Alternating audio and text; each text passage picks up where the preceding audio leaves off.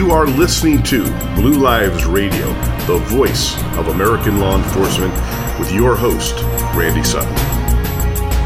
Hello and welcome to another episode of Blue Lives Radio, the voice of American law enforcement on the America Out Loud Network.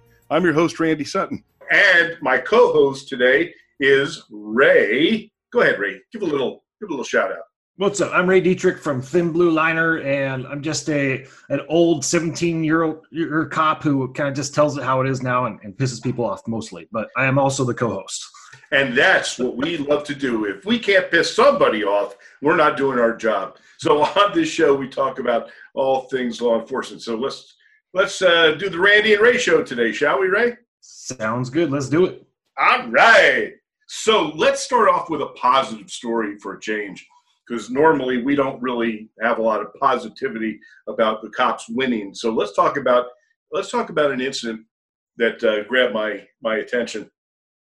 You know, we all know that the wearing of body cams and dash cams have become not only popular, but actually required in a lot of places because of the distrust of law enforcement, and much of the political elite demanded that the police, be recording everything that they do during the day to protect the poor, unsuspecting public from the police. But the reality has proven much different, hasn't it, Ray? Oh, absolutely. It flipped the script on them.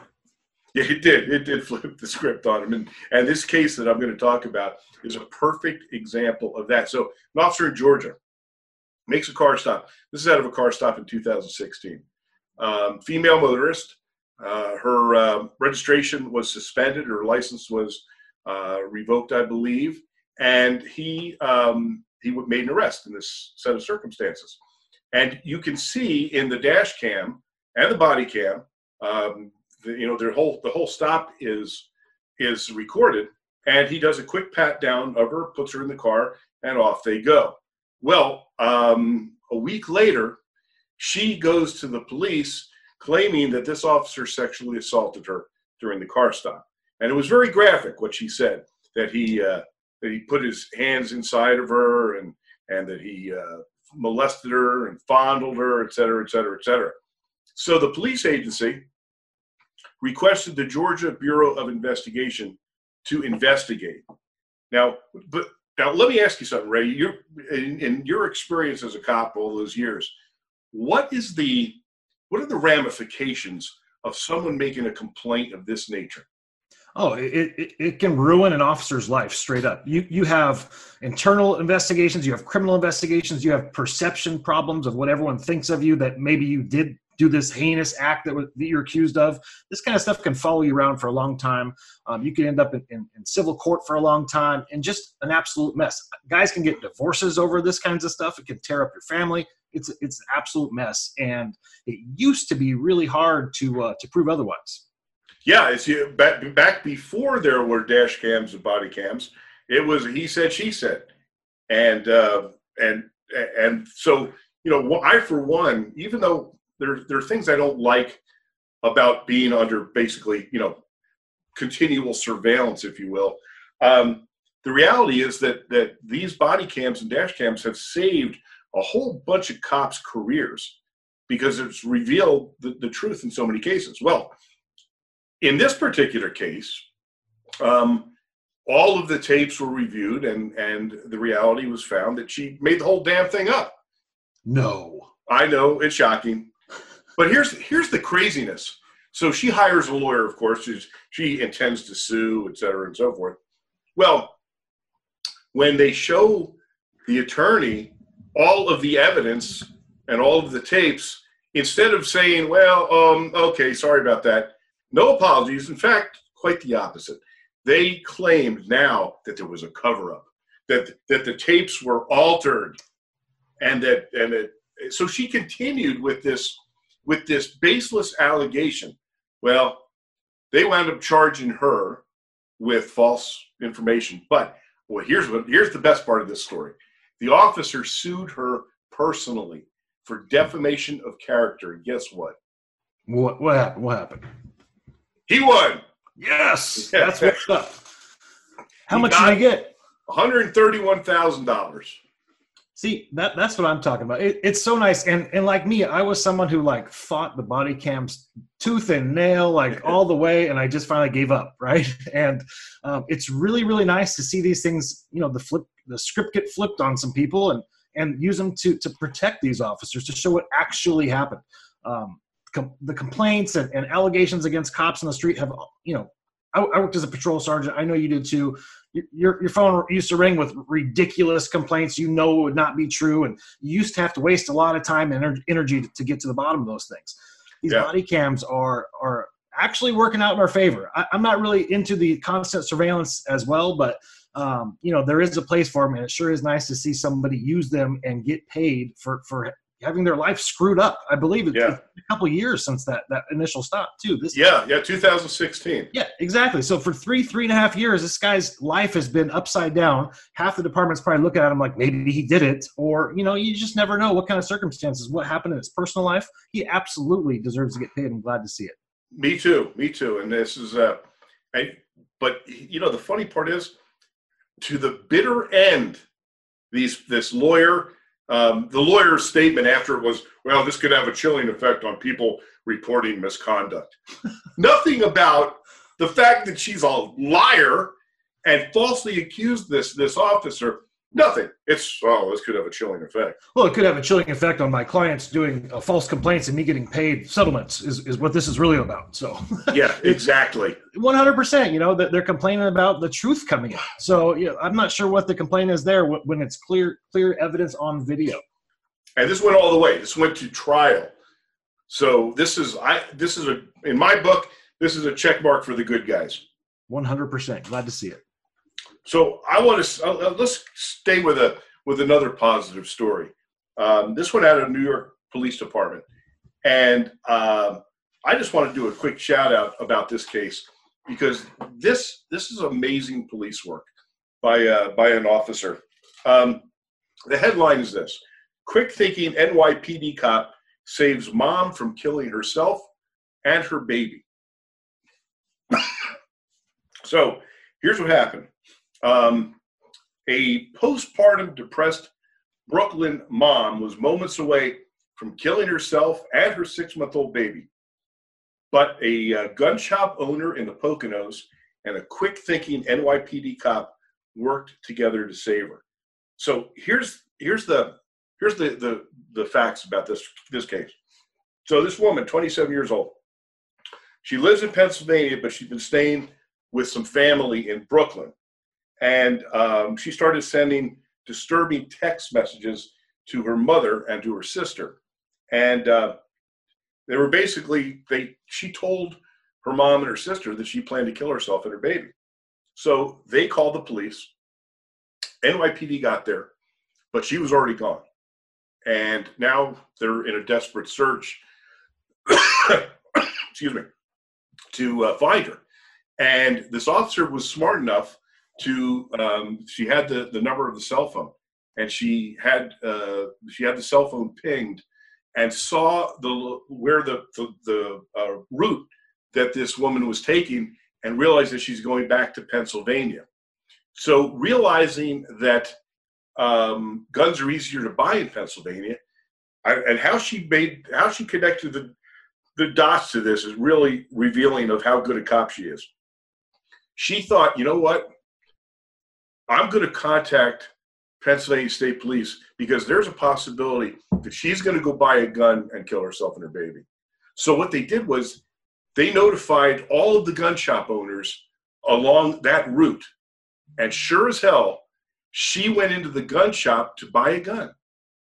And the owner had been warned, and the owner of the gun shop stalled her until the police could get there and take her into custody, get her some help, and save the baby.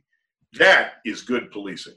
100%. That's what you hope, that all the officers are out there doing that kind of extra effort, extra thinking, and really that shows how much this officer cares. To be honest, like was all of that required in that call? Probably not. That's going beyond and above what's required, and an awesome show of, cops actually caring. It's not the mean bad cop just kill everyone in their path reality. It's people care and try to take these calls and get a good conclusion to them where people aren't getting hurt. It's a good job. I know. That's a great job, and that officer needs to be a detective, because 100%. that is amazing policing. Amazing. Absolutely. Time for promotion on that one, for sure. Yep. So big shout out to the NYPD and to this officer in particular. Amazing stuff.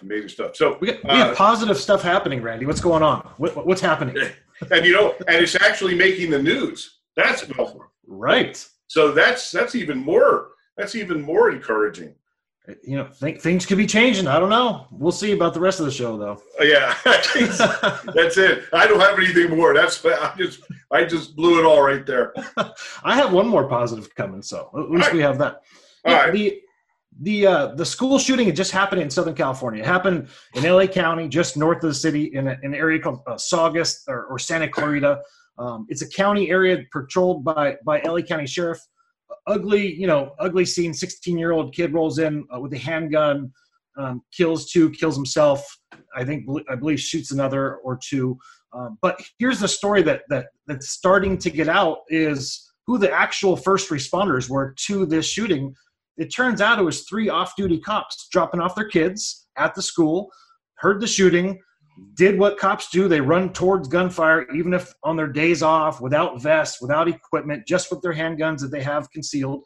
An LA County Sheriff, an LAPD cop, and an Inglewood PD cop all responded. They were the first to arrive, the very first to arrive. They found the shooter, got the gun, and started giving first aid and directing first responder units into the location. So, there's a couple things going on there. Obviously, great work by those cops to do what they do, right? Like it's no surprise to us seeing that cops run towards gunfire, no matter what the odds are, especially with their kids there. Of course, they're going to be even more amped up. But there's an argument. I'm a big Second Amendment guy, and I'm in California where guns are not easy to come by.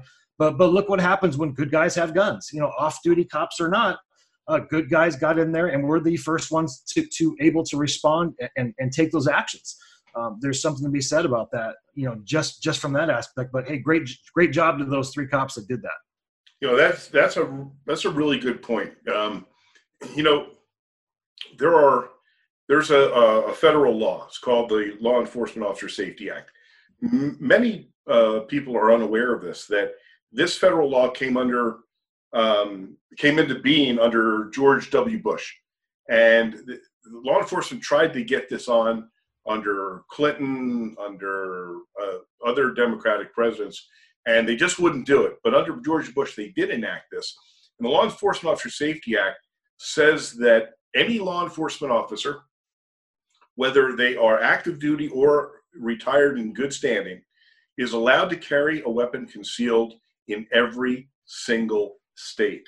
Before, you had to have a CCW permit in whatever state you were going to carry it. And of course, that's almost an impossible thing to do. But because of that, officers around the country, retired, this makes a force multiplier, if you will, because it puts a lot more good guys with guns out on the street than ever before. Yeah, 100%. And good guys with guns can take action against bad things happening before responding units can get there most of the time. Like that's the reality. It's a cleanup job a lot of times for the first units respond to, especially to active shooting. So I'm glad that law's in the books, and these guys did a great job. 1 second you're dropping off your kid at school, and the next second you're taking on active shooters. That's the reality of where we're at today. I want to talk. There's something that's about to take place that I want to share with my listeners, and it's about the organization that I founded, the Wounded Blue. For those of you who are listening to, and don't know about this organization, it's called the Wounded Blue, and it's the National Assistance and Support Organization for Injured and Disabled Law Enforcement Officers. And I had never intended to create this organization. But when I left service, when I retired from the department, I had so many officers contact me telling me these heartbreaking stories about how they were treated, not given the proper medical attention, not given any financial guidance, or given the resources to even feed their family after they were injured and disabled, that I had to create this organization.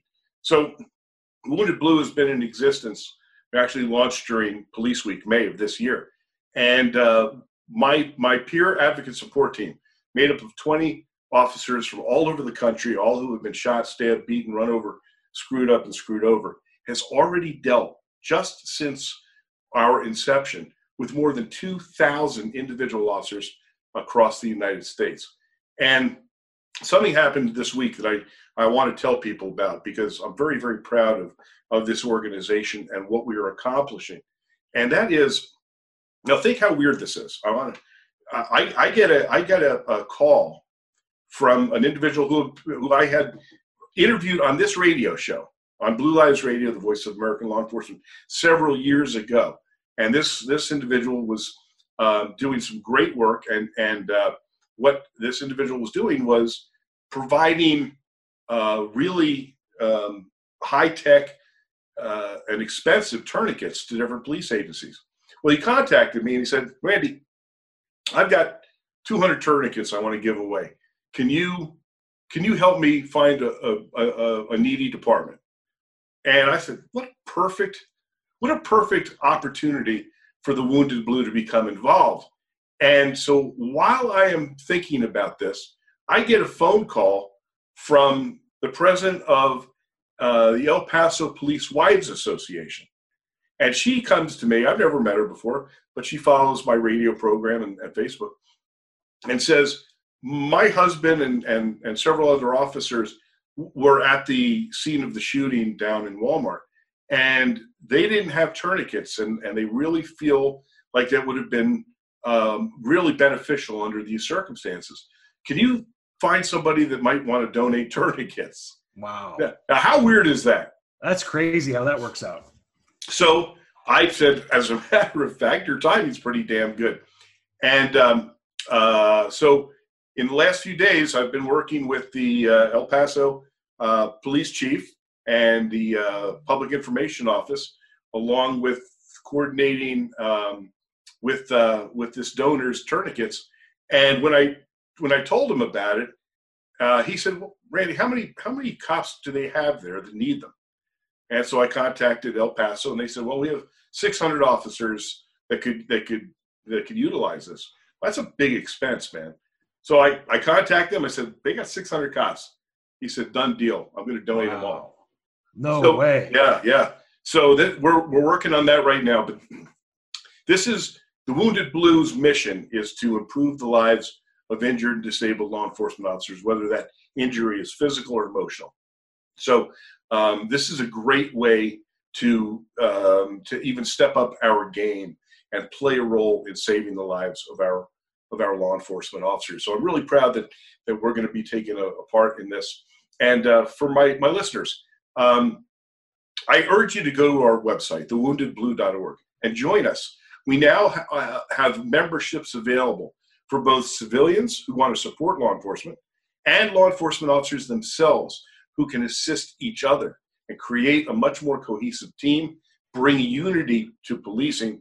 And it's all for an associate membership. For a civilian, it's $24. You get a sticker for your car. It's got the decal of the Wounded Blue. You get a document holder identifying you as a supporter of law enforcement. You get discounts to 300,000 businesses across the United States, and you get a new newsletter. And for police officers and former police officers, you get all that. Plus, you get the ability to take part in CAPER. CAPER is the Confidential Assistance Program for emergency responders, and this is unbelievable. You get access to licensed psychologists for post-traumatic stress and other related matters, and so does your family for $10 a month. It's unbelievable. Consider it an investment in your emotional health, and it's only through the Wounded Blue. So go to thewoundedblue.org, check it out, and join us. And so anyway, that's a long, protracted commercial, I guess, in a way, but it's really important that I get the word out about that. Oh, so what else we got going today, Ray? Governor not showing up to a funeral in California. I mean, I know it's a big shock. You mean to tell me that Governor Newsom? Yeah, Governor, good old Gavin Newsom decided to skip Deputy Brian Ishmael's funeral. It was last week, and in California, I've been to many police funerals in California, as you can imagine. It's a tradition that the governor shows up. Doesn't matter if they're Democrat, Republican. It makes no difference.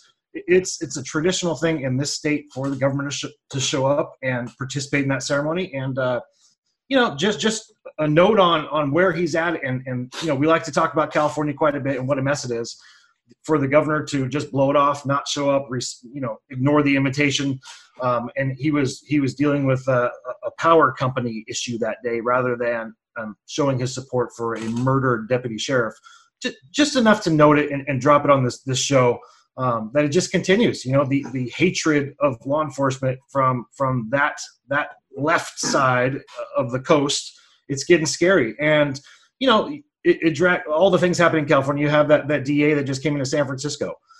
I know we talked about it a little bit in the past, but you have a cop-hating DA that just was elected.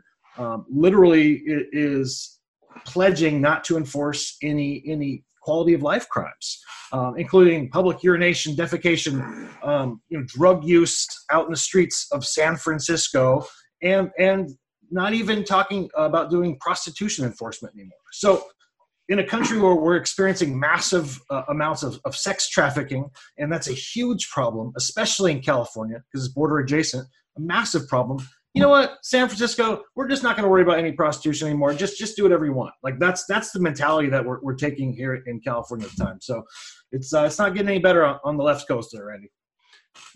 Let's talk about it. I'm glad you brought that up because this guy, Boudin, his name, or Boudin, I don't know how you pronounce it. He comes from quite a quite a background. Both of his parents are cop killers. Both of his parents were members of the Weather Underground, and were both imprisoned on life sentences for killing 2 police officers and a Brinks security officer while doing a bank robbery. In addition, so when they went to prison, this guy was brought up by 2 other terrorists, including Bill Ayers, who was Obama's right-hand man, who was also a member of a terrorist organization. So this guy comes from stock that is absolutely, the gene pool was really polluted here. And then after he graduated from law school, what does he do? He goes and he works for Hugo Chavez, the communist dictator of Venezuela. It's a disaster. I mean, I've got 1 foot out the door of California. I'm ready to jump out of here. At the election event, the celebration for this guy's DA election, in last week, there was a county supervisor. Now, this is in California. That's a big deal. They're very powerful people. There's usually 5 per county, and they push all the funding. They're basically on the board of the county, right? So you have a county supervisor at the podium going F the POA, but they didn't say F, like F the Police Officers Association, and doing a chant. That's elected officials in public San Francisco life, or out there in public in San Francisco, and that's just okay there.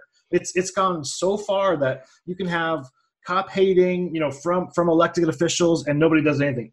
I feel so bad for those San Francisco cops. I mean, it is a disaster out there. It is a disaster. But here's the thing, Ray. I mean, is it me? But this guy was elected.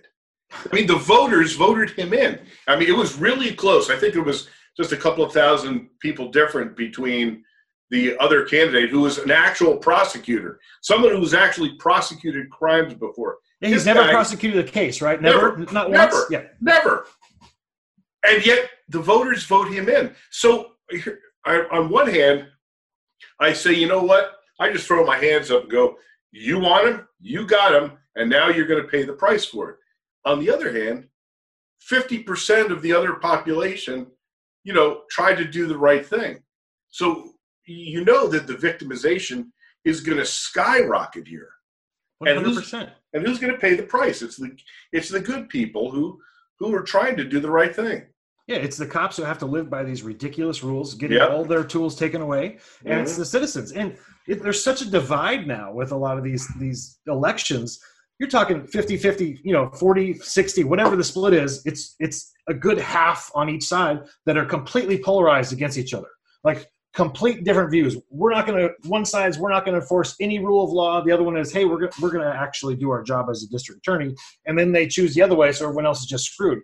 It keeps happening. These activist DAs are popping up all over the country. We've been talking about them for 6 months. And it just keeps getting worse. I think you have one on a said activist DA, I believe there. I do. That's actually one of the stories I wanted to talk about today. And this is out of Baltimore, which in essence was one of the originators of the activist, quote unquote, district attorney. Marilyn Mosby was elected under a similar platform of being an activist and not so much a district attorney. Now, this is several years ago. You remember the riots that they had there.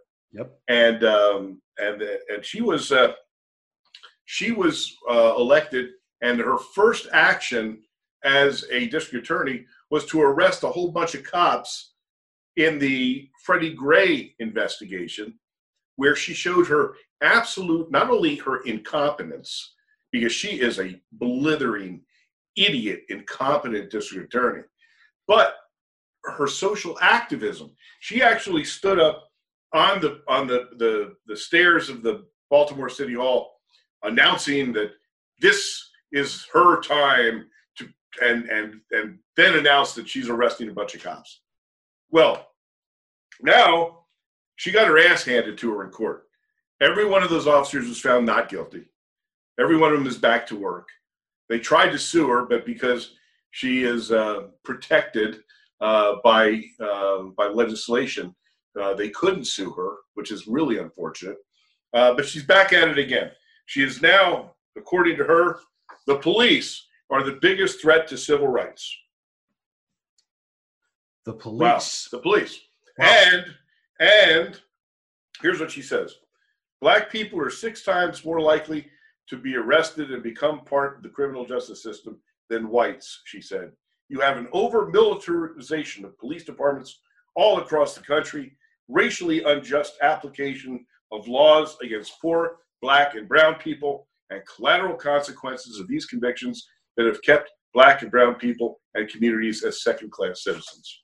So, in other words, she is fanning the narrative that the police are the racist, violent, militarized racists that she is claiming them to be, fanning the more distrust and further dividing our country. Yeah, fanning the fires of Ferguson, the big lies that get put out in the media.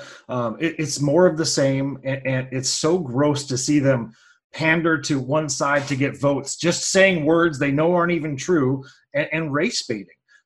Talk about militarizing police departments and sheriff's departments across this country. That's not occurring, number one. Number two, yeah, so they have tactical vests and AR-15s. Let's hope so, because have you seen some of the shootings that they've been involved in the last 2 or 3 years? Has everyone forgotten about Dallas already, where 5 officers were shot? I mean, it's case after case after case. You want the cops to show up at a school shooting with an armored Bearcat and all the rifles to take them on, but when it's to take on the gangster selling dope down the street, apparently you don't like it because it scares the neighbors. I'm not sure how you win that argument, but it's just more of the same. It's just nonsense, and none of it has any root in truth. Well, let's look at Baltimore, because they practiced what they preached when they were having the riots there. The the police officers were ordered not to wear protective gear. They were ordered not to wear protective gear, and it led to disabling injuries and serious injuries of a whole bunch of cops who were pelted by bricks and bottles and rocks, and because of this quote, over militarization, the law. Well, in fact, it was the police department and the mayor at the time, along with Mosby, who determined that they weren't going to be allowed to wear protective gear. And look where that got them. It's crazy. Politics, there's a certain time where politics do not belong in policing whatsoever, and that's when it's time to deploy and handle business. When you have active incidents, politicians need to go away. Those kinds of policies need to stay away. It's been going on for a long time. Out in L.A., 1992, the Rodney King riots, the flashpoint at Florence and Normandy probably could have been handled if they would have rushed in and handled that in the very beginning, and they chose not to, and it spread citywide, and thousands of homes and buildings burned. It was an absolute mess. It was over politics. You see that over and over in these incidents. Standing down, we don't want to look too scary. We don't want to escalate by wearing extra armor or have riot gear. It's all nonsense. And I love the politicians. The way they try and spin the cops as the bad guys. It's always the cops that are the bad guys. Well, and here's what's happening now. We're seeing the lack of prosecution, just like we mentioned in the earlier part of this about the San Francisco new district attorney, whose platform that got him elected was not prosecuting people. I mean, how incongruous is this that district attorneys are being elected on the platforms of not prosecuting people? Where did this nonsense? Well, I know where this nonsense came from, because it's being funded by people like George Soros, who are actively picking districts to try and put their hand-chosen candidates in who follow their political leanings. And but here's the thing. We're seeing this over and over again now in major parts of the country. And just like when California shoved Proposition 47 down the throats of the voters by selling it as a cost-saving measure, now we're seeing an absolute avalanche of victimization for all kinds of crimes. So I don't know where this ends, though. I mean, where does this lead, and where does this, what's the answer to it? I just don't know. Well, I mean, I think it's oversight, and we've talked about that before a little bit. Like, it seems to me that prosecutors seem to enjoy the only profession that has no oversight whatsoever, whether they're elected or not. Yeah. Cops have, police chiefs and sheriffs have oversight. Everyone has oversight upon civilian committee, upon this and that in the law enforcement side. So since when do we have a spot where these DAs and prosecutors can come in and be all powerful and do whatever they want with no recourse? Like, that's where something needs to change. And with some of these judges, to be honest, too, there's some of these crazy case decisions coming out as well. I think we're going to have to move into where they can't be this lone wolf prosecutor or judge and do whatever they want with nothing bad to follow. And maybe it'll change a little bit, but even that, I don't know if that's ever going to happen. So it's about accountability, and there is no accountability.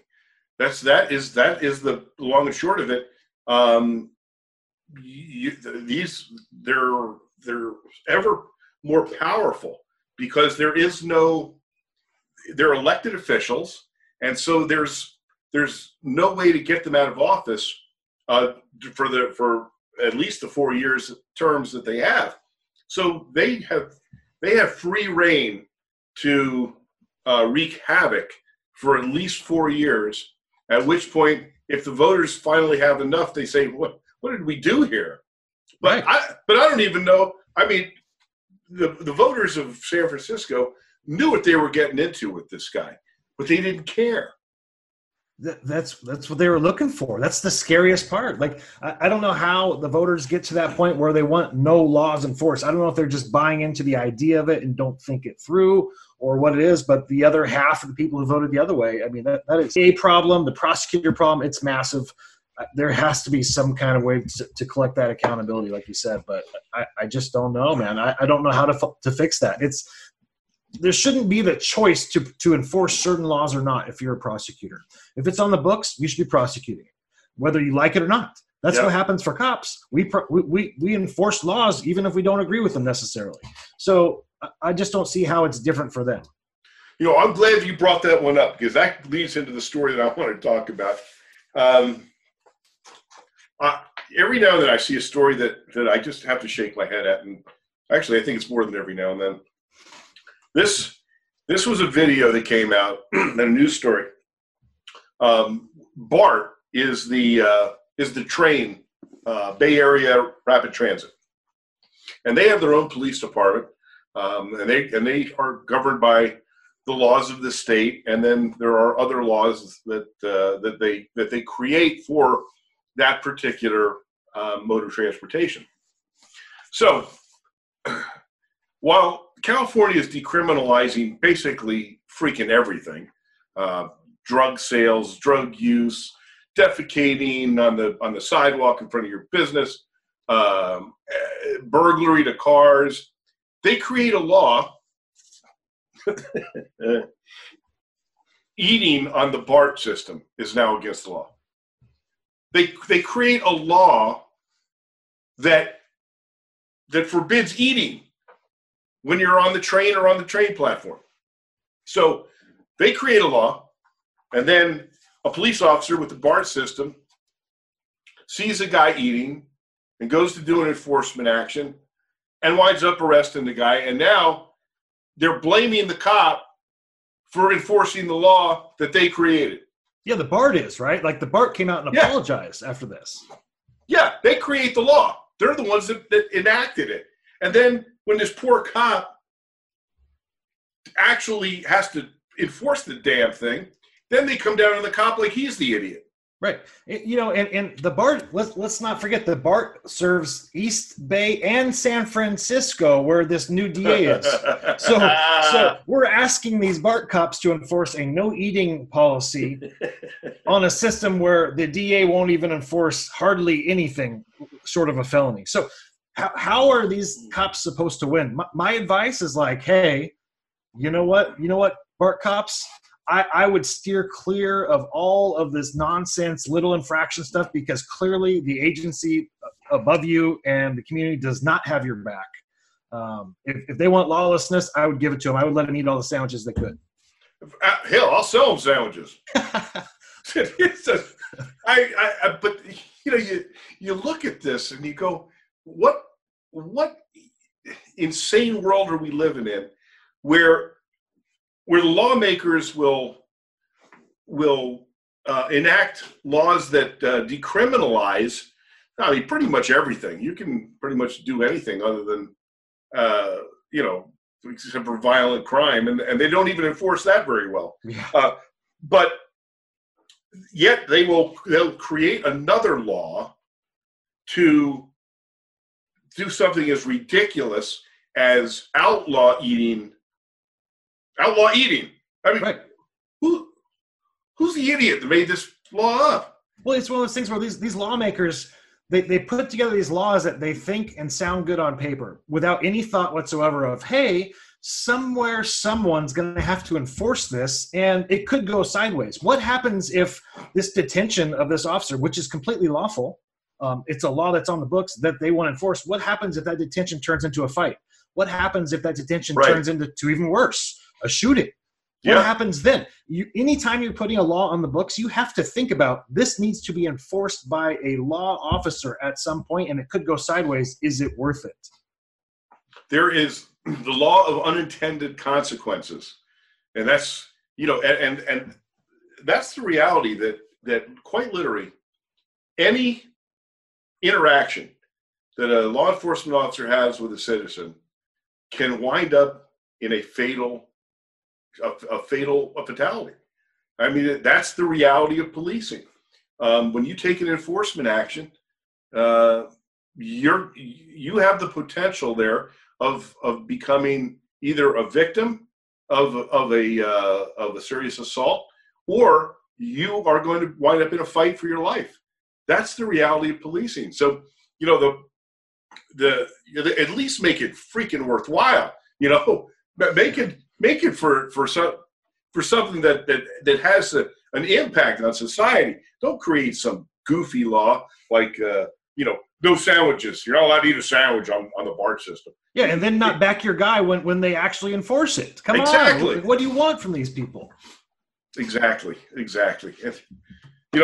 I just I look at this mess, and then you look at this officer.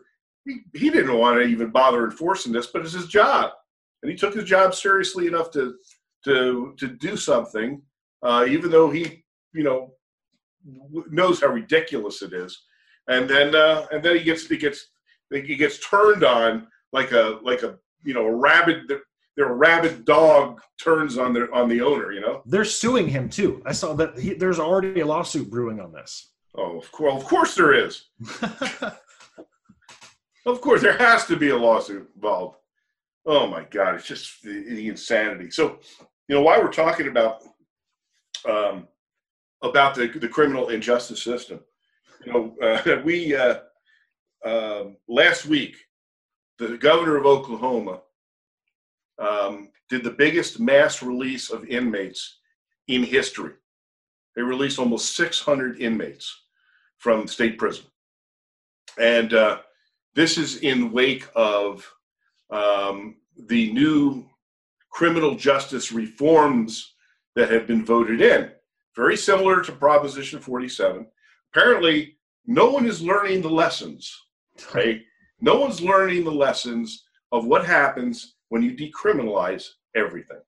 So now, here's a headline for you. Crime surges in Oklahoma in wake of criminal justice reforms. What a shock. Who could have seen that one coming? I can't believe that's true, Randy. No, tell me more. I can't believe this.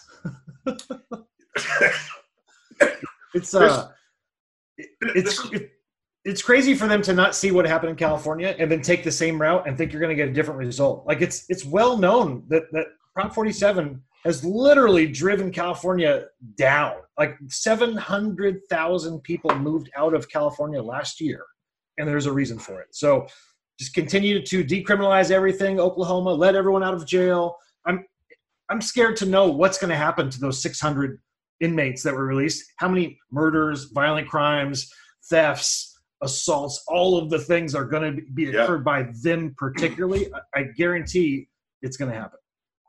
Without a shadow of a doubt. And here, Oklahoma law enforcement agencies have observed a surge in crime following a 2017 law change that reclassified certain drug and theft offenses from felonies to misdemeanors. Exactly what they did in California. Exactly. And after the law changes went into effect, officers began noticing, quote, a steady increase of thefts. Well, gee, that's a shock. And they're finding that the people who are doing these thefts, they raised the misdemeanor to felony level up to $1,000. So, in other words, you can steal up to $1,000 a day in goods or money, and it's a misdemeanor, which means it's a ticket if they bother to even enforce that. So, the law enforcement officers who are now seeing this surge in crimes, so that guys are walking in there with calculators and they're adding up. Okay, $995. Let's go. Right? Why wouldn't they? They're playing the system. They're not idiots. They know that if they push that big card out of Walmart with $990 on there, if they get caught, it's probably going to be a ticket and not even a ride to jail. And that's the reality of it. You give them these tools, they're gonna push right up to the line every time. And I can't believe they're doing it again, like in these other states. They're just crazy, man. It's insane. So just for the listeners, so you know the insanity of this, the reality. You have a whole list of you have a whole bunch of stores right in front of you that you're walking down the business district of your town. You go into store A, you steal $995 worth of stuff, misdemeanor. Go to store B, steal $995 worth of stuff, misdemeanor. You could do that all the way down the block. You could literally steal tens of thousands of dollars in merchandise and not face felony crimes. Yeah, and they sell these laws like they're reforming, criminal justice, and it's going to ease overcrowding in the jail. They sell it with all these nonsense, talking points. And it's just not the reality of what occurs. All they're doing is taking away tools of law enforcement to solve problems. Period. When you can't solve them on the street, they just keep happening. Well, talk about judges. This was a disturbing headline. Judge bans uniformed officers from the courtroom. Now, this is a particularly sensitive issue. Superior Court judge in Massachusetts, dozens of uniformed Massachusetts State Police troopers were banned from entering the courtroom to witness the verdict of a suspect accused of killing a law enforcement officer. Now, explain this to me. He's the verdict, right? Not witness intimidation or during the trial, right? It's yes, the verdict. Yes, that's it. Just checking. The verdict. It can't have any effect on the trial because the trial is over. And yet this judge, this cretinous judge, rules that, oh my goodness, I mean, we can't have the police there in uniform. It's mind-boggling. Mind-boggling. So and she tries to explain herself, and she sounds like an idiot. I just don't see the wisdom in it. Like, look, there's an argument on a cop killing case. If the witnesses are on the stand and you have a courtroom with 150 uniform officers, maybe you could make that argument. Maybe. Right. But in a verdict, that's just disrespectful. 100% disrespect for law enforcement. That's something that they're trying to show support to that family of that officer, and they're taking that away from them. I think that's exactly what it is. This is one of those things that's very, very, very emotional for law enforcement when the killer of a police officer is finally going to be brought to justice. As a symbol of respect for that family of that officer and the officer himself, these officers, dress in their uniforms to attend the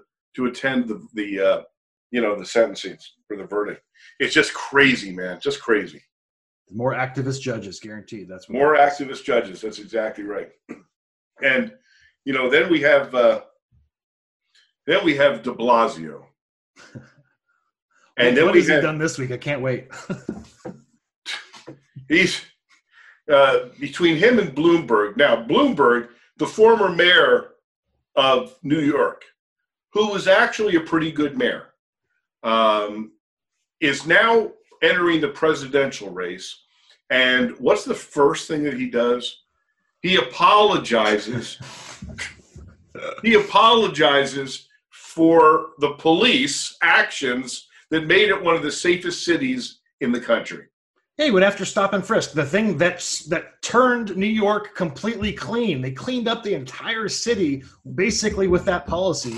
He was all about it when he was mayor because it worked, and now he's like, ooh, I'm about to file my presidential papers. You know what? They're not going to like this, so I better bash the cops and say this is bad. That's all this is. It's just more pandering. It is absolute pandering. And one thing I love to see. I'd love to see the reaction from the New York police unions when their idiotic mayor and governor do the stupid things that they do, the anti-law enforcement actions that they do. They do not hold back. That New York comes out in them, and I love to see it because they came out right away and they just denounced the hell out of them, which I love to see. PBA on Twitter for NYPD is the best place to follow on Twitter. I'm telling you, it's very entertaining. They are hardcore. They don't care. They're immediate to respond. I love them. And De Blasio, with he lives in dreamland. He came out last week and said that the police love him. That I don't know what he's smoking, but he actually came out and said that the police officers in NYPD respect him and he gets along very well with them. I don't know what planet he's on. He's living in another dreamland. Is that what happens when you get rich? I guess so. You just don't have any connection to reality anymore. What's happening with regular people, with the normies, right? He's also the one saying that there's no problem with community relations with the NYPD and the community. Everybody loves the cops, except for they're stacking trash on their cars and dousing with water and dirt bike gangs are circling cops at gas stations. It's crazy out there. I'm glad you brought that one up. I mean, that was like, do you remember a movie with Michael Douglas and, what was the other guy's name? It was, they were in Japan and they were investigating a murder and a biker gang surrounded them. It looked exactly like what we just saw in reality, where this gang of punks on dirt bikes surrounded a police officer who was trying to simply recover a bike after the guy fled from him. And I mean, it was scary looking, man. They were trying to intimidate him and also attack him. Yeah, 100%. The lack of respect on the streets for NYPD right now is scary, and it's going to get people hurt, and it's politically driven from the top. It's a bad spot for those guys as well. I feel bad for NYPD. I feel bad for all these coppers in these cities with these activist politicians, and it's awful to see it. Oh, I remember the movie. It was Black Rain. Now I'm going to have to watch that. I'm going to have to get on Netflix later. It was a great movie. Great movie. Well, we're kind of running out of time here, Ray. Where can folks find you and tell them a little bit about what you're doing? Sure. The best place to find me is at thinblueliner.com. You can connect up with, we've got support police communities of over 1 million followers on different platforms, especially Facebook. And we're about to launch a new brand called America's Keepers that is pro-police, pro-military, pro-vet, all the good things, and a bunch of different things with a new coffee line coming with it, some cool apparel, and all that's coming in the next couple weeks. That's exciting, and we will be watching for that. And so to my listeners, follow me on my Facebook page, which is The Voice of American Law Enforcement. If you're at Twitter, I'm at LT Randy Sutton. I urge you to watch our documentary film, The Wounded Blue, Service, Sacrifice, Betrayed. You can find it on Amazon and iTunes. Go to our website, thewoundedblue.org. Join us, whether you're law enforcement or not. There is a place for you in this organization. Thanks so much.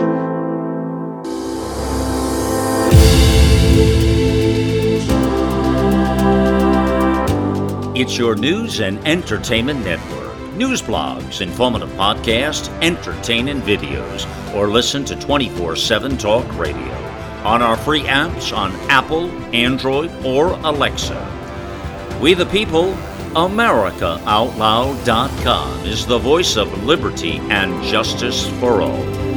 Welcome to the new era in communications. America Out Loud Talk Radio.